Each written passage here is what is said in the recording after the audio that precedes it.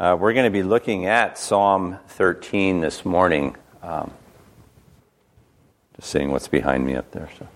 But before we do so, would you please bow with me in prayer?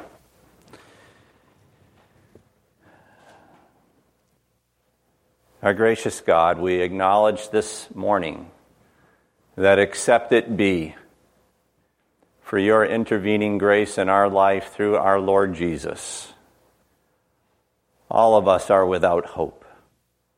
But because you are the God who loves and has loved us through Jesus, we have hope. Thank you for redeeming a bride for yourself. Thank you for not leaving us as orphans, but you've given us your Spirit. Thank you that He is with us. And I pray, O Lord, that He would work this morning, that He would draw us each into your word, for it is living and it is active and it is sharper than a double-edged sword. And I pray that He would take your word and pierce to the innermost parts of each of our beings, that we would know you, that we would know your Son, that we would know the fellowship of your Spirit, that we would leave this place encouraged because we've been with you, and that we would leave this place rejoicing in our Lord Jesus, dependent upon the Holy Spirit. So be near us now, O God, for it's in Christ's name that we do pray. Amen. In Psalm 13, King David writes, "How long, O Lord, will you forget me forever? How long will you hide your face from me? How long must I take counsel in my soul and have sorrow in my heart all the day? How long shall my enemy be exalted over me? Consider and answer me, O Lord my God. Light up my eyes, lest I sleep the sleep of death, lest my enemies say, I have prevailed over him, lest my foes rejoice, because I am shaken. But I have trusted in your steadfast love. My heart shall rejoice in your salvation. I will sing to the Lord, because he has dealt bountifully with me." May God add his blessing to the reading of his word. You may be seated.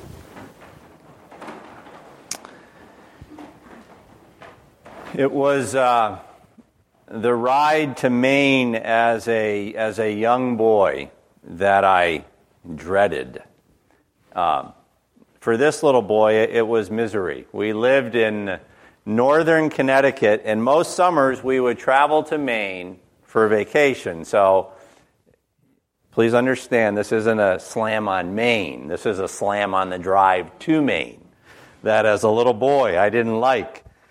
The gold Plymouth that we had with the white vinyl top, no AC. I am one of three, the youngest, so as such, I was sandwiched between my brother and my sister in the back seat of that gold Plymouth, windows open, speed limit was 55, and we began the eternal, what felt like to me, 5-hour drive to Grammy's up in Waldoboro.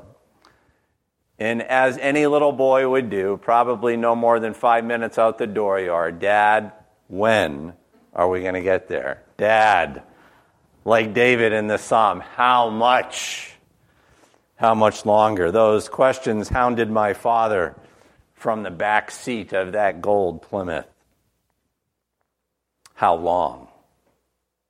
Or perhaps you're familiar with the children's storybook, Alexander and the terrible, horrible, no good, very bad, rotten day. And Alexander's day goes from bad to worse, from waking up with chewing gum in his hair to having no prize in his cereal box, but his brothers did, to not getting the window seat on the way to school, to his teacher not liking his picture of the invisible castle, which was a blank piece of paper Yeah, I think that's brilliant.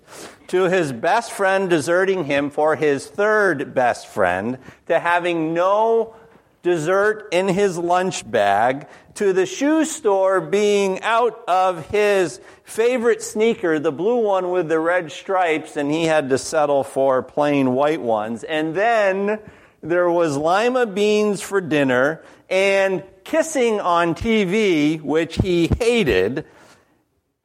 Alexander said then that he wanted to move to Australia because then life would just be better. He might have been saying, how much longer till this day is over? As we get older and face different suffering, is it not still the question we ask to our Father, God, when are we going to get there? God, how much longer? How much more pain? Psalm 13 brings us into the heart of a man who has been called a man after God's own heart. The great King David. David, who is part of the lineage of King Jesus. Now, at this point in David's life, he's not as aware of this as we are this side of the cross, but he is a man, a sinful man in need of grace, and a man in the midst of trial. And this is where we find David in Psalm 13, if you will, from the back seat, crying to his Father, experiencing a string of dreadful days, saying, how long? How long, O Lord? How we face suffering the right way and the wrong way is opened up to us in this passage. As I already said, I turned 51 this year. And among, hopefully, the many things I'm learning by age 51, there is one thing that is preeminently clear that I've learned over the years is that suffering, adversity, hardship, pain is part of the normal human experience. You ever heard somebody say, I wish my life were normal? What is normal? Dealing with pain, dealing with suffering, dealing with hardship. That is normal. We are looking forward to the day that's abnormal. That's the way it was intended to be. But now, this side of heaven, we deal with suffering. It came with the introduction of sin, and it will vanish at the coming of Jesus. I also know that as I look out at this congregation, even though I don't know most of you, some of you I know. I do know this, that you are dealing with suffering, that you are dealing with pain, that you are dealing with adversity. There are those dealing with perhaps false accusations against them. There are those dealing with disease. Some here today might be dealing with a new diagnosis and all the accompanying fears and questions that go along with that. There are those of you here today that know the grief of wayward children, of prodigal sons and daughters. You long for their return to the Father. There are those here with troubled homes, with fractured marriages. There are those of you who look great on the outside, but you're shackled in a dungeon of despair and depression. That is the normal human experience. Like David, we all face suffering. Today, what I'd like to do is open up this psalm in three ways. And each of these points, I promise you, will ascend in terms of encouragement as we go through this psalm. But I'd like you to see, first of all, in verses 1 and 2, that as we face suffering, despair will happen. There's no if. It will happen when all we do is focus on our circumstances. Despair will happen when we focus on our circumstances. David's circumstance, David's mess, the problem that he is in, is most likely when Saul was pursuing him to kill him. He was to be king. He's being hunted. He couldn't read to the end of 1 Samuel and see Saul's death, and into 2 Samuel and see his appointment to the throne. He was living the drama, in the thick of it, in the moment.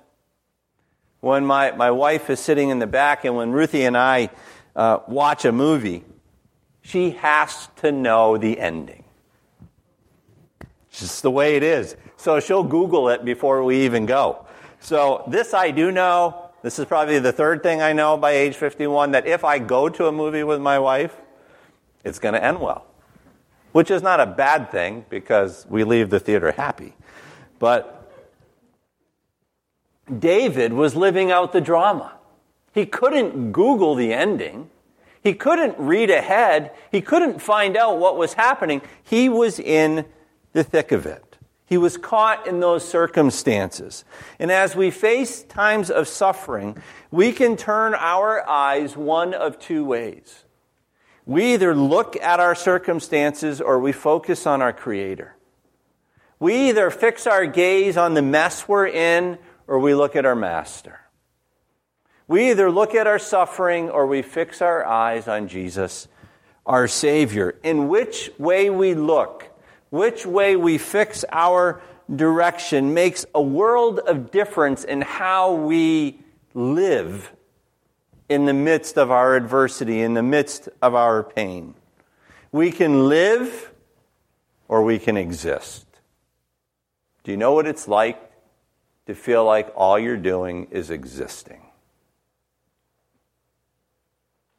We're not called to just exist. We're called to live. We're called to thrive. Now, while David is turning to his God in this psalm, and this is good, we get a window into his heart and the despair that he feels as he focuses on his circumstance, as he just looks at his mess and his suffering. For as he does that, and when we do that, we will begin to question our God. And in his fourfold, "How long, O Lord?" in verses 1 through 2, he questions 4 different things about God. Just note these with me as we walk through those.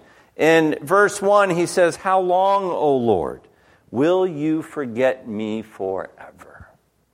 He's beginning to question the presence of God. Did you forget me? Where did you go? Surely, O God, the presence of this suffering and the length of it must mean something happened to you. You taking a nap, you on vacation, you're too busy. What's the deal, God? Did you forget me? Are you there? You ever been in the thick of your suffering and wondering, God, hello? Are you there? Did you forget me? When all we do is focus on the circumstance, on the mess, on the suffering, we can begin to question the presence of God. David does. Notice as well, he asks this question: "How long will you hide your face from me?" I believe in that statement, David's questioning the very love of God. Have you ever had somebody say to you that, "You disgust me. I can't even look at you any longer"? Have you ever had somebody literally turn away from you and not look at you, not make eye contact with you, simply avoid you? At those times, we question their care. We question their love. And the questioning of their care and the questioning of their love is only enhanced by the intimacy of the relationship. If one of the people that works for me is like, I don't want to talk to you, and they turn away from me, that has a completely different impact on me than if my wife says, I don't want to talk to you, and turns her face from me. The level of intimacy affects how that feels. And here David is saying, God, where are you? You've turned your face from me. There's a question, I believe, there of the very love of God. But David also questions, I believe, the very goodness of God. He asks as well, how long must I take counsel in my own soul and have sorrow in my heart all day long? How long, Lord? He's saying, God, I'm in despair. I'm sorrowing. I'm sinking. I need help. I can't figure out what to do. And surely, God, if you are good, you will rescue me. You will bring an end to my pain. Have you ever told God in the midst of your suffering, you know what, God, if my kid was in this much pain, I'd help him. For crying out loud, God, when my dog is whimpering, I bring him to the vet. How long, oh God, do I need to take counsel in my own soul? Where are you? Are you good? How long must I comfort myself? How long must I feel miserable? Are you really good? He questions his love, his goodness, his very presence. But in the fourth, how long? He says, how long shall my enemy be exalted over me? I believe here he's questioning the very power of God. He might be saying, from my perspective, God, things are looking pretty bleak. You see, God, my concept of winning the battle and your concept of winning the battle are radically different. And if I were writing the story, I'd be riding off on the white horse by now. And since you're not doing anything, God, since the suffering continues, you must be licked. Because all I can see as I focus on my mess is the triumph of my enemy. Are you powerful, God? You see, while David is in Psalm 13 praying to God, we get a window into his heart and mind with that fourfold how long. He's asking God these questions as he's looking at his mess. And he begins to question God's power, his presence, his goodness, his love. But our second point this morning, and as I said, they're going to ascend in level of encouragement. As we face suffering, hope begins when we embrace our identity. As we face suffering, hope begins when we embrace our identity. Verses 3 and 4. The Lord, who David calls out to, is now my God. Notice in verse 1, it's simply, how long, O Lord? And now it's, consider and answer me, O Lord, my God. My God. Ruthie and I love being grandparents. I have not met a grandparent yet that doesn't love being a grandparent. And our daughter Noelle has two little girls, Annie and Lucy. And our son Nate has two kids, Aiden and Riley. And when Annie was first beginning to speak, they call us Nana and Papa. I would see my wife melt when Annie said, my Nana. My Nana. In that little possessive pronoun my. There showed an intimacy and a connection. You're not just Nana. You're my Nana. And I believe in this statement there is a recognition of relationship. That David is not just saying, how long, O Lord? But now he's saying, consider and answer me, O Lord, my God. You're my God. You're my Yahweh. You're my Savior. You are my Master, my Creator. I am yours and you are mine. Because of this relationship, David knows that God has given him a purpose. David is asking his God to do something. He is saying that the weight of his suffering is great. He feels like he's going to die. He prays, Lord, light up my eyes, lest I sleep the sleep of death. He knows that if he is to live, not just exist, if he is to get through this, he needs his Father's help. He doesn't want his enemy to prevail over him. He doesn't want his enemy to see him shaken. He wants to defeat the enemy. He wants to be strong. He knows he is called to serve his God, to live, to win, to be strong. Hope begins in our suffering when we embrace our identity. We see this here in the life of David. He understands he's in relationship with God. He's seeking God, help me so I don't die. Help me so my enemy doesn't prevail. What is our identity? Who are we in the year 2018? The gathering of believers at Harmony Bible Church. Through Jesus, we are children of the living God. That's who you are if you know Jesus. You are a child of the living God in a world filled with sin.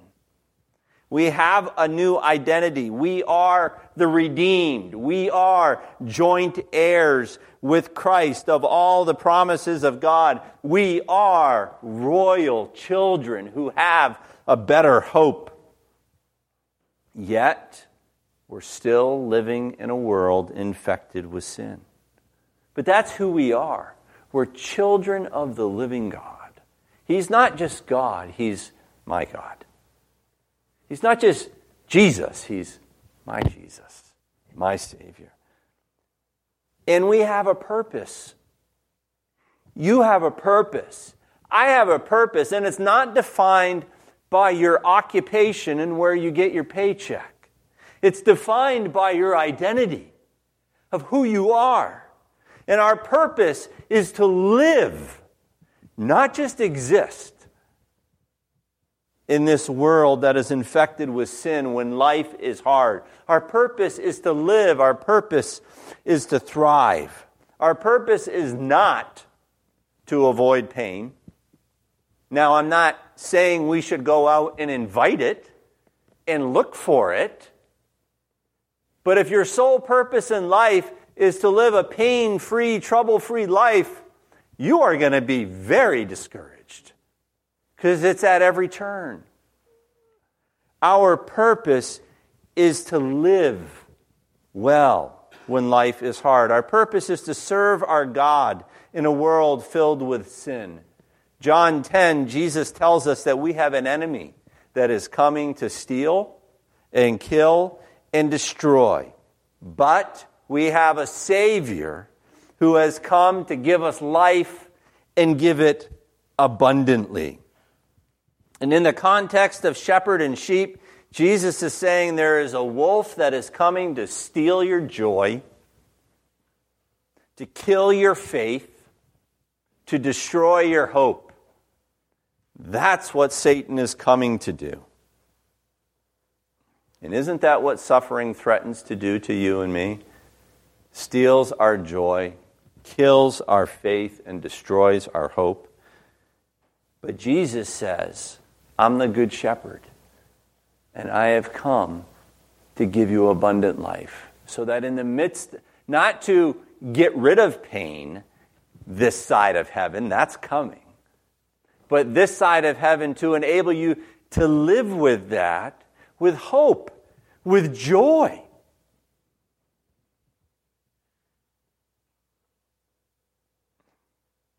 First Peter 5:8 says, be watchful, because you have an adversary, the devil, and he's prowling about like a roaring lion, seeking somebody to devour. So resist him firm in your faith. We are children of the living God. Our purpose is to live, not just exist when life is hard. Our purpose is to resist the enemy, to stand firm in the face of adversity. That's when our hope begins. Not when we focus on the circumstance, but when we focus on our identity and the one that we are connected to, the Lord Jesus. And as I do that, I demonstrate to a watching world the glory, the worth, and the excellency of my God. Now, we're going to conclude and look at verses 5 and 6. And as important as it is to see what is said in the next two verses, it's also very important to see what is not recorded. As David is in the midst of great adversity, there is no mention that his suffering ends, that his trial is over, that the hunt of Saul for David has ceased. Now, obviously it does, okay? You and I know the end of the story. But as commentators believe, if this occasion is the pursuit by Saul, eventually Saul dies, the threat is gone. But at this time, the trial doesn't end. I think that's profound, because David has a huge shift in thinking in verses 5 and 6. What brought that about? Was it because the pain was gone, the adversity was gone, the trial was gone? No. His focus shifted from his circumstance to his Creator. He was resting in his identity and in his purpose.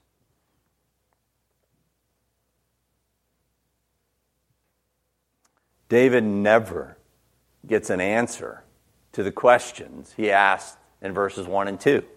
How long, O Lord? But something happened. Something happened.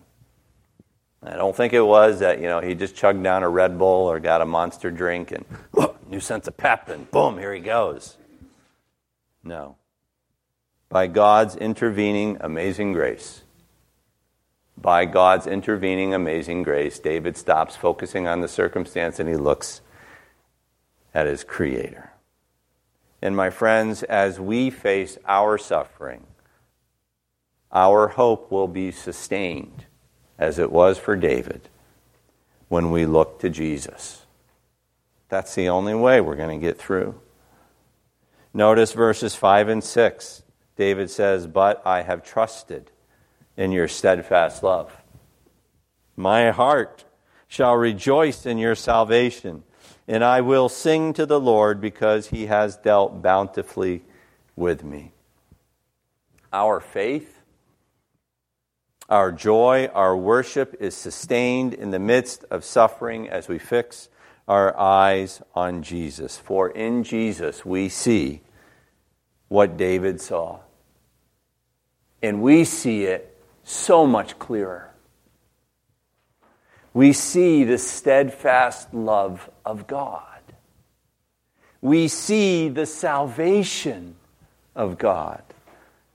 And we see in the Lord Jesus how God deals bountifully with us. And this is what David focuses on. The steadfast love of God, the salvation of God, and the bountiful grace of God. And that sustains him to bring him through.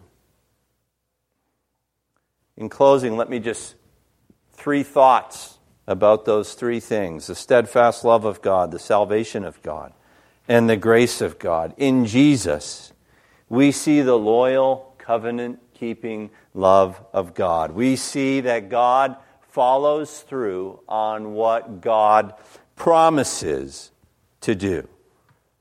God does what is best for us in the Lord Jesus. He provides for our greatest need. And you might think your greatest need is to get rid of suffering, to get rid of adversity. No, your greatest need is the same as my greatest need. It's our sin. And it's to deal with that sin. And God has provided for that in the Lord Jesus. We see the steadfast love of God. In Jesus, we experience the salvation of God. Jesus is the one who promised to crush the head of Satan. Jesus is the descendant of Abraham. Through all the families of the earth will be blessed. Jesus is the one through whom we can be delivered from sin. Jesus is the one who enables us to address God, not just as God, but as my God. He alone brings us into relationship with the God of the universe. And in Jesus, we are shown the grace of God. God deals bountifully with us in Christ. When Jason was introducing me and he was commenting about my testimony, I began to think, what's he going to say? But he's right. Those are my 2 favorite words in the Bible. But God. Except it be for the love of God, the bountiful, amazing grace of God. Where would I be? Be destined for hell. But God has done that. Saved me through Jesus. You know, that's where my eyes need to be fixed. That's where my gaze needs to be set. Because when I look at the crud in my life, and I have it and you have it, man, that can be discouraging. But when I fix my eyes there, and as you will in a moment at this table, behold, emblems of the steadfast love of God. Behold, emblems of the abundant grace of God. Behold, emblems of salvation through our Lord Jesus. You fix your eyes there. There's hope. There's power. There's grace.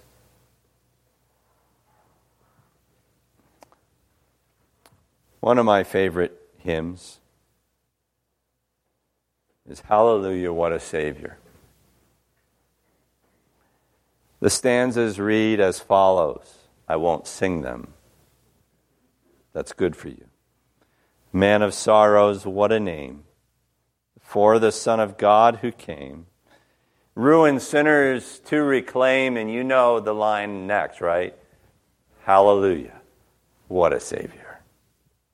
Bearing shame and scoffing rude, in my place condemned he stood.